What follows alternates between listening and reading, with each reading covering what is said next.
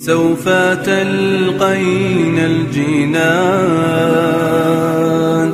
والآماني والآمان،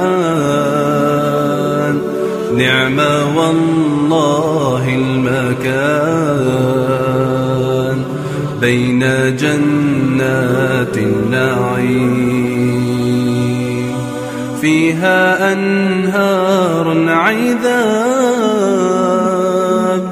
فيها ما لذ وطاب، كل عيش مستطاب، إنه العيش الكريم. قل يا أيها الكافرون لا أعبد ما تعبدون. أصحاب الرسالة لا يساومون على المبادئ ولا يتنازلون عن الثوابت.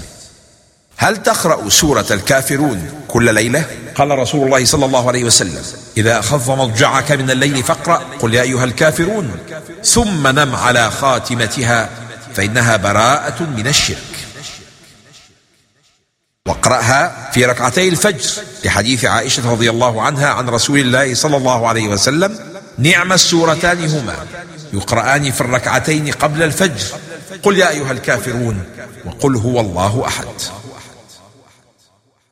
لكم دينكم ولي دين.